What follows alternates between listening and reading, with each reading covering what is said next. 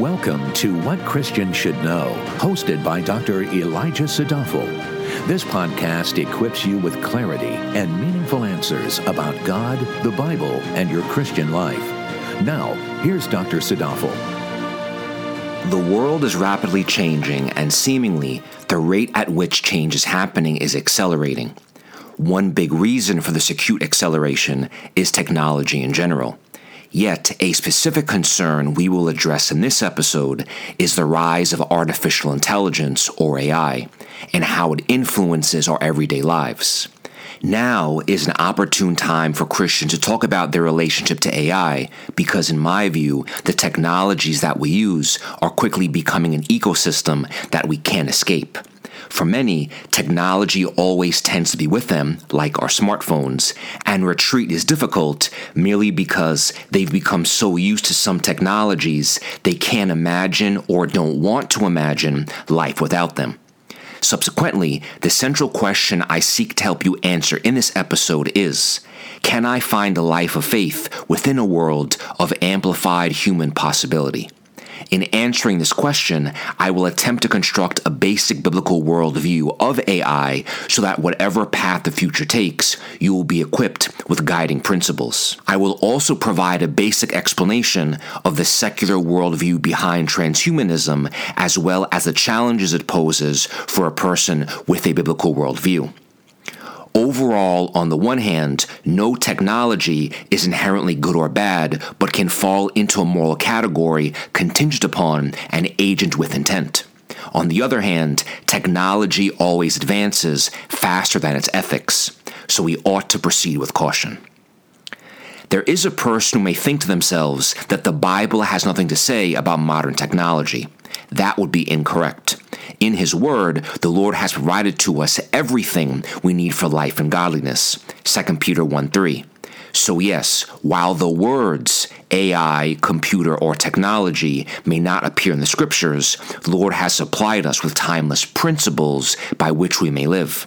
And it is prudent for all Christians to think biblically about modern technology, because if our thoughts are not biblically informed, the world will never be slack in trying to put godless ideas into our head.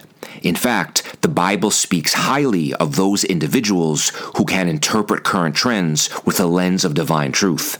As it says in 1 Chronicles 12:32. From the sons of Issachar, men who understood the times with knowledge of what Israel should do. Their chiefs were 200, and all their kinsmen were at their command. And as it says in 1 Thessalonians 5:21-22, examine everything, hold firmly to that which is good, abstain from every form of evil. What we are called to do as Christians, then, is to examine technology and AI carefully so that we may understand the times and know what to do. Many people have a general idea of what technology is already, but for our practical purposes, we will define it as anything that augments human ability. And what is AI? According to the Merriam-Webster Dictionary, artificial intelligence is, quote, 1. A branch of computer science dealing with simulation of intelligent behavior in computers. 2. The capability of a machine to imitate intelligent human behavior. End quote. It's important to note that in the world of computer science, there is a distinction between narrow AI and general AI. Narrow AI typically focuses on doing just one thing, like an app that can show you the best way to navigate through the city, or a digital assistant that you can ask questions and get answers. The focus of this technology is narrow in that a program is designed to do one thing well, not many things. Hence, a program that drives a car can't translate languages, and a program that suggests products based on your internet searches can't develop novel medicine. In contrast to narrow AI, general AI is what many people think of when the term AI is used. General AI refers to a machine that mimics human intelligence and thus, in theory, is capable of doing many things. When people think of a super intelligent computer that quote-unquote thinks for itself and makes autonomous decisions, that's general AI. There are some who fear general AI because they think once we create a machine that's smarter than us, they will revolt against us. This is where the book 2084 proves valuable. 2084, Artificial Intelligence and the Future of Humanity, was written by Dr. John C. Lennox, who is a Christian, an apologist, and a professor of mathematics at Oxford University. In his book, he paints a clear picture of where humanity is and where we are likely going in terms of technological enhancement and AI. Lennox also delineates between scientific facts and more speculative claims. He writes, quote, "Most of the successes so far in AI have to do with building systems that do one thing that normally takes human intelligence to implement. However, on the more speculative side, certainly at the moment, there is great interest in the vastly more ambitious quest to build systems that can do all that human intelligence can do, that is, artificial general intelligence, or AGI, which some think will surpass human intelligence within a relatively short time, certainly by 2084 or even earlier, according to some speculations. Some imagine that AI, if we ever get there, will function as a god, while others a totalitarian despot." End quote. Lennox will go on to note that in talking about AI, many use language that make machine systems sound more capable than they are by using words such as learning, planning, or reasoning. In fact, to use the word intelligence to describe inanimate machinery in many cases is a big stretch. The reality is that, according to Lennox, the technologies that are beginning to worry people are actually not that intelligent. Their power lies not in the fact that they can think and reason, but rather in their ability to handle large amounts of data and detect patterns. It is therefore important to understand that when the general public hears about machines learning or about a new algorithm that can reason to solve problems, we have to be careful not to mistake a simulation that gives the appearance of intelligence with the real thing. Simulation is not duplication. To make this idea concrete, what is helpful is an analogy called the Chinese room experiment developed by Berkeley philosopher John Searle. Here is the explanation according to the Stanford Encyclopedia of Philosophy. Quote, "The argument and thought experiment, now generally known as the Chinese room argument, was first published in a 1980 article by American philosopher John Searle. It has become one of the best-known arguments in recent philosophy. Searle imagines himself alone in a room following a computer program for responding to Chinese characters slipped under the door. Searle understands nothing of Chinese, and yet, by following the program for manipulating symbols and numerals just as a computer does, he sends appropriate strings of Chinese characters back out under the door, and this leads those outside to mistakenly suppose there is a Chinese speaker in the room." End quote. In this thought exercise, Searle asserts that there is no essential difference between himself and the computer. Each simply follows a program step by step. So, if a real person provides input and asks the computer a question in Mandarin, that is, slipping characters under the door, a program can put together data, detect a pattern, and produce an appropriate response, that is, slipping characters back under the door. This behavior would give the appearance of intelligence and persuade the human user that he or she is having an intelligent conversation. But the catch is that Searle does not know or speak Mandarin. He therefore doesn't understand the characters he's putting back under the door. To him, the Chinese symbols are gobbledygook and are devoid of meaning. Consequently, he certainly is not having a conversation because he does not know what is being said. Thus, as Searle argues, as he does not understand, a computer would not be able to understand the conversation either. The conclusion to be drawn is that AI executing a program cannot have a mind, understanding, or consciousness, regardless of how intelligent or human-like the system may seem. A real mind results from biological processes. Computers can at best simulate these biological processes, but simulation is not duplication. It is one thing to say our brains function like a computer. It is another thing to say our brains are computers. To build upon this, Dr. Lennox makes an important point as regards to information because it denotes meaning beyond its physical medium. For example, the word chicken is composed of ink on paper, but the information of what a chicken is and how it tastes transcends paper and ink. Information is not material. Hence, the immateriality of information presents an insurmountable barrier to the construction of a machine that can consciously understand in meaningful ways. A machine may be able to recognize a Chinese character, what it is, but it has no understanding of what it means. Seen this way, current AI is not intelligent per se, but is rather really good and getting better at doing what it has been programmed to do. So, according to 2084, if you're worried superintelligent machines are about to rise up against humanity, don't be. In his book, Lennox quotes mathematician Hannah Fry, who provides a classic comment, quote, "For the time being, worrying about evil AI is a bit like worrying about overcrowding in Mars.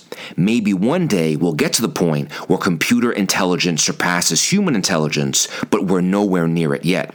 Frankly, we're still quite a long way from creating hedgehog-level intelligence. So far, no one's even managed to get past worm." End quote. So, if that gives us a very brief and broad assessment of what AI is and some current concerns, then where are we headed in the future? Again, Lennox writes, quote, "Research in AI has taken two main directions. Broadly speaking, firstly, there is the attempt to understand human reasoning and thought processes by modeling them using computer technology, and secondly, there is the study of human behavior and the attempt to construct machinery that will imitate it. The difference is important. It is one thing to make a machine that can simulate, say, a human hand lifting an object. It is a completely different thing to make a machine that can simulate the thoughts of a human when he or she is lifting an object. It is much easier to do the first and the second, and if utility is all that is required, then the first is all that is necessary." End quote. For the Christian, I don't think there are any weighty theological issues at stake when they live in a world in which machines can imitate a human hand lifting an object.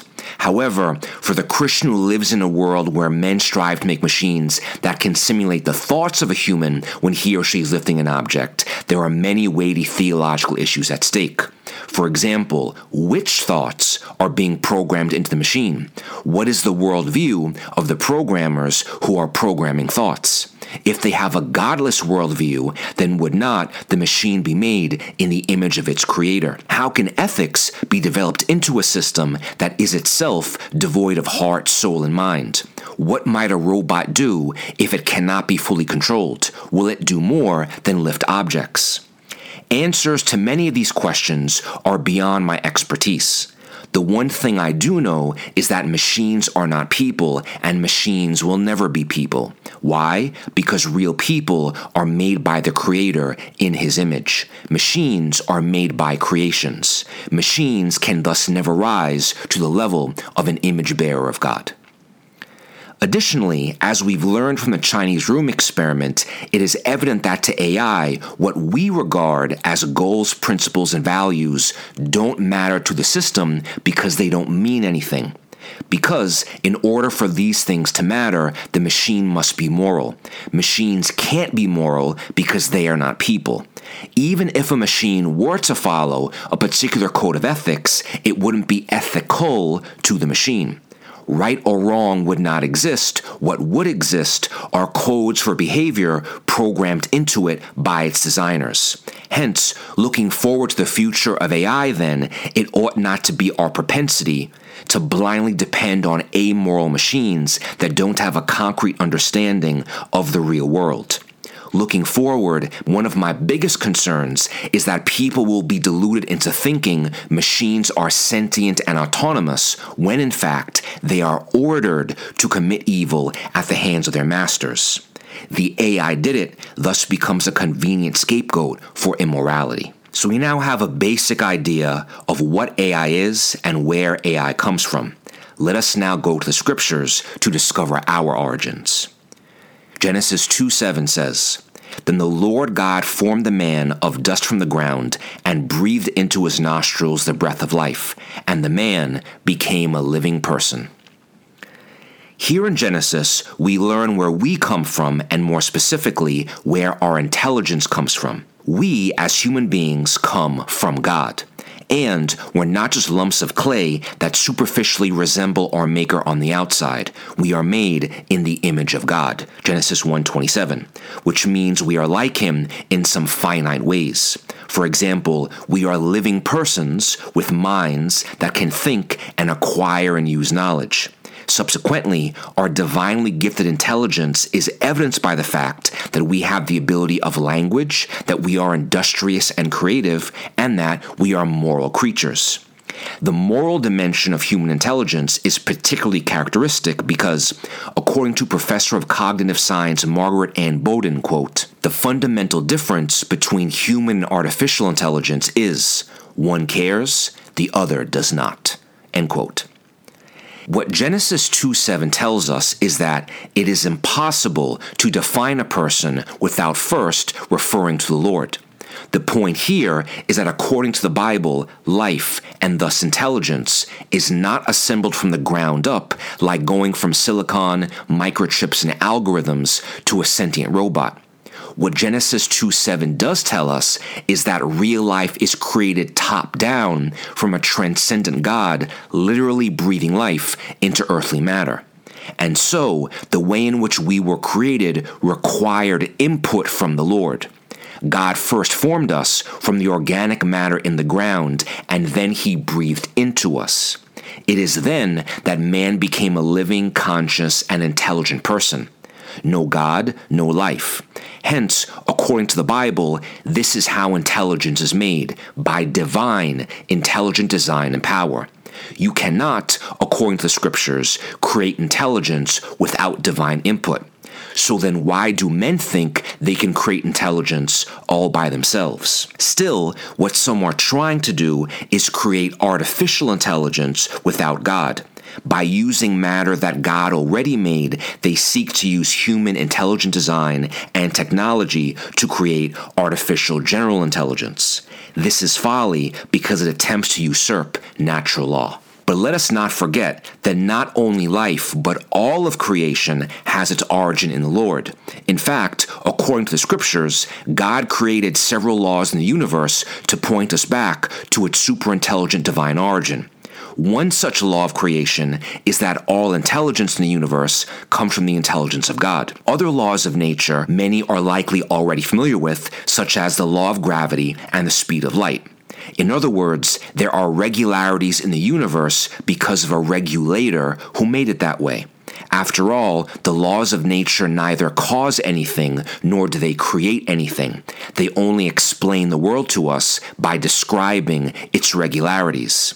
Again, as Lennox writes, quote, "The universe bears the signature of its superintelligent divine origins in its law-like behavior, in its rational intelligibility, in the information-rich macromolecules in our DNA, and in the informational structure of intricate physiological mechanisms responsible, for example, for the migration of birds and fish, and in our human capacities for thought and language, feelings, and relationships." End quote. Consequently, in seeking a biblical answer to the origin of human intelligence, we see there are profound implications for AI. What has previously been exposited from Genesis 2:7 is a theistic worldview of where intelligent beings come from. In contrast, in an atheistic worldview, humans are neither special nor made in the image and likeness of God. What we come from are blind evolutionary forces that manage to organize molecules in DNA into a blob that we call a person. It is thus consistent with this atheistic worldview that if blind evolutionary forces can produce human-level general intelligence, then of course, human-level general intelligence can design artificial intelligence. However, a bottom-up atheistic worldview of human intelligence always begs the nagging question: are the convictions of man's mind trustworthy if they have been developed from lower animals without intelligent design, without purpose, and without an ultimate standard of truth? Subsequently, I would even go as far to say that creating artificial general intelligence cannot and will not happen because it violates a creation mandate. A creature cannot override the Creator's rules. Just as you cannot make a conscious, intelligent person without God, you cannot make a conscious, intelligent machine with man alone. For some, creating AGI is desirable because it equates to creating a God in our image. For some, the creation of AGI would fulfill a burning desire to become like God, Genesis 3:5, with the false promises of superintelligence, omnipresence, and vastly augmented human possibilities. But let us not forget that it was the devil himself who first suggested we could become like God. And let us also not forget what happened to humanity when they substituted God's truth for the devil's lies.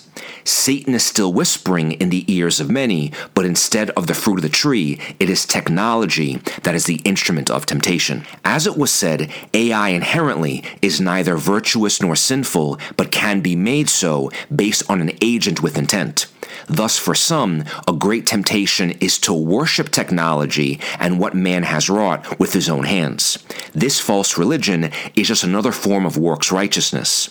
A God from a machine is attractive simply because it seemingly escapes God's holiness and deludes men into thinking that he can ascend and be like the Most High.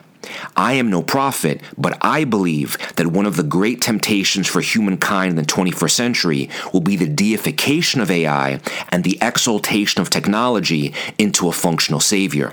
The creed, "Trust the AI," is alluring because it communicates the heart desire of Christ-less salvation. Truly, the gospel of technology is just a modern iteration of the false gospel that man can save man. Yet, technology can never accomplish salvation, and no amount of innovation can satisfy the heart.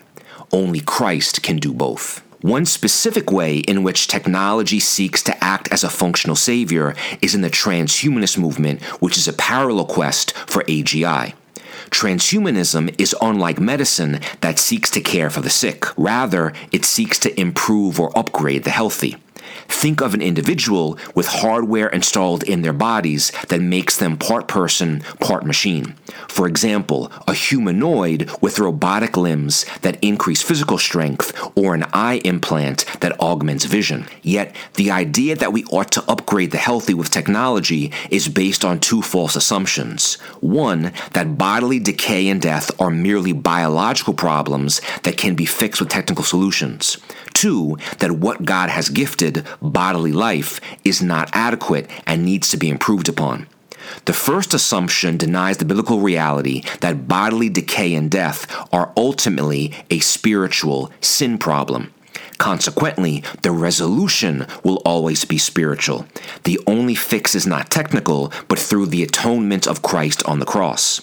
With the second assumption, people deny God's sovereignty, wisdom, and the creation mandate, and so man must rebel and recreate man according to his wishes. Ironically, when man seeks to improve by substituting parts of himself with the machine, he is actually becoming less human. The improvement of man thus equates to the abolition of man. A core sin that animates transhumanism is lust of the flesh. In other words, a desire for biological life that transcends reconciliation with God. This lust also misses the point that this temporal earthly reality is finite and will one day be no more. The transhumanists have inverted biblical wisdom when they believe that the present matters more than eternity. So can a Christian find a life of faith within a world of amplified human possibility? Of course they can. Let us not forget that by his common grace, God is the one who makes human technology possible. Genesis 4:17-22. God is also directing all things that includes technology, so absolutely nothing falls outside of his providence. This means for Christians, we can use technology for righteous purposes. We are the living agents who can use AI with a God-glorifying intent. This also means we ought not to have an irrational fear of AGI if it ever exists. Why? Because God is sovereign. And He has already determined when and how history will end, whether that involves AGI or not. Furthermore, for the person who lives by faith, their ultimate trust is never in technology. They also do not lust for the creation of AGI because we already know one who is greater, God Himself, who is all-knowing, all-powerful, and omnipresent. God was never made by human hands, but is uncreated and eternal. Yes, men may seek to create artificial superintelligence, but true superintelligence is God Himself. We don't ultimately need AGI's wisdom because Holy Omniscience has given us divine wisdom that doesn't bubble up from down below but has descended from heaven. Isaiah 55, 8-9. The superintelligence has already spoken to us in His Word, but many just don't bother to listen. Sin has so corrupted creation that all human beings can look at themselves and the world around them and recognize that something is wrong. So, in responding to transhumanism, Christians can agree that yes, humans do need to be quote-unquote fixed. But that augmentation is not a biological problem that can be fixed with technology by men. It is a spiritual problem with a spiritual solution that is produced by God. That solution is wrought by the Holy Spirit through Christ in causing people to be born again. Regeneration opens the eyes of the heart to see that ultimately we have faith in Christ alone. The ideal picture of humanity is not a cyborg with Superman-like powers. Jesus Christ is the perfect example of what a person ought to be. He is the goal. And for those who trust Him, what He has promised is that one day all of His elect will be upgraded into perfect sinless bodies that will not decay or break down. He is also the one who will make this world anew. This marvelous act will not come about by human works or technology. It will come about by a supernatural miracle. Hence, the only existence that will demand no need for improvement is one that is free of sin. The pursuit of eternal life ends with Christ, who already told us that He is the resurrection and the life. Thank you for listening. For more valuable resources, including a bookstore and online Bible study, visit wcsk.org.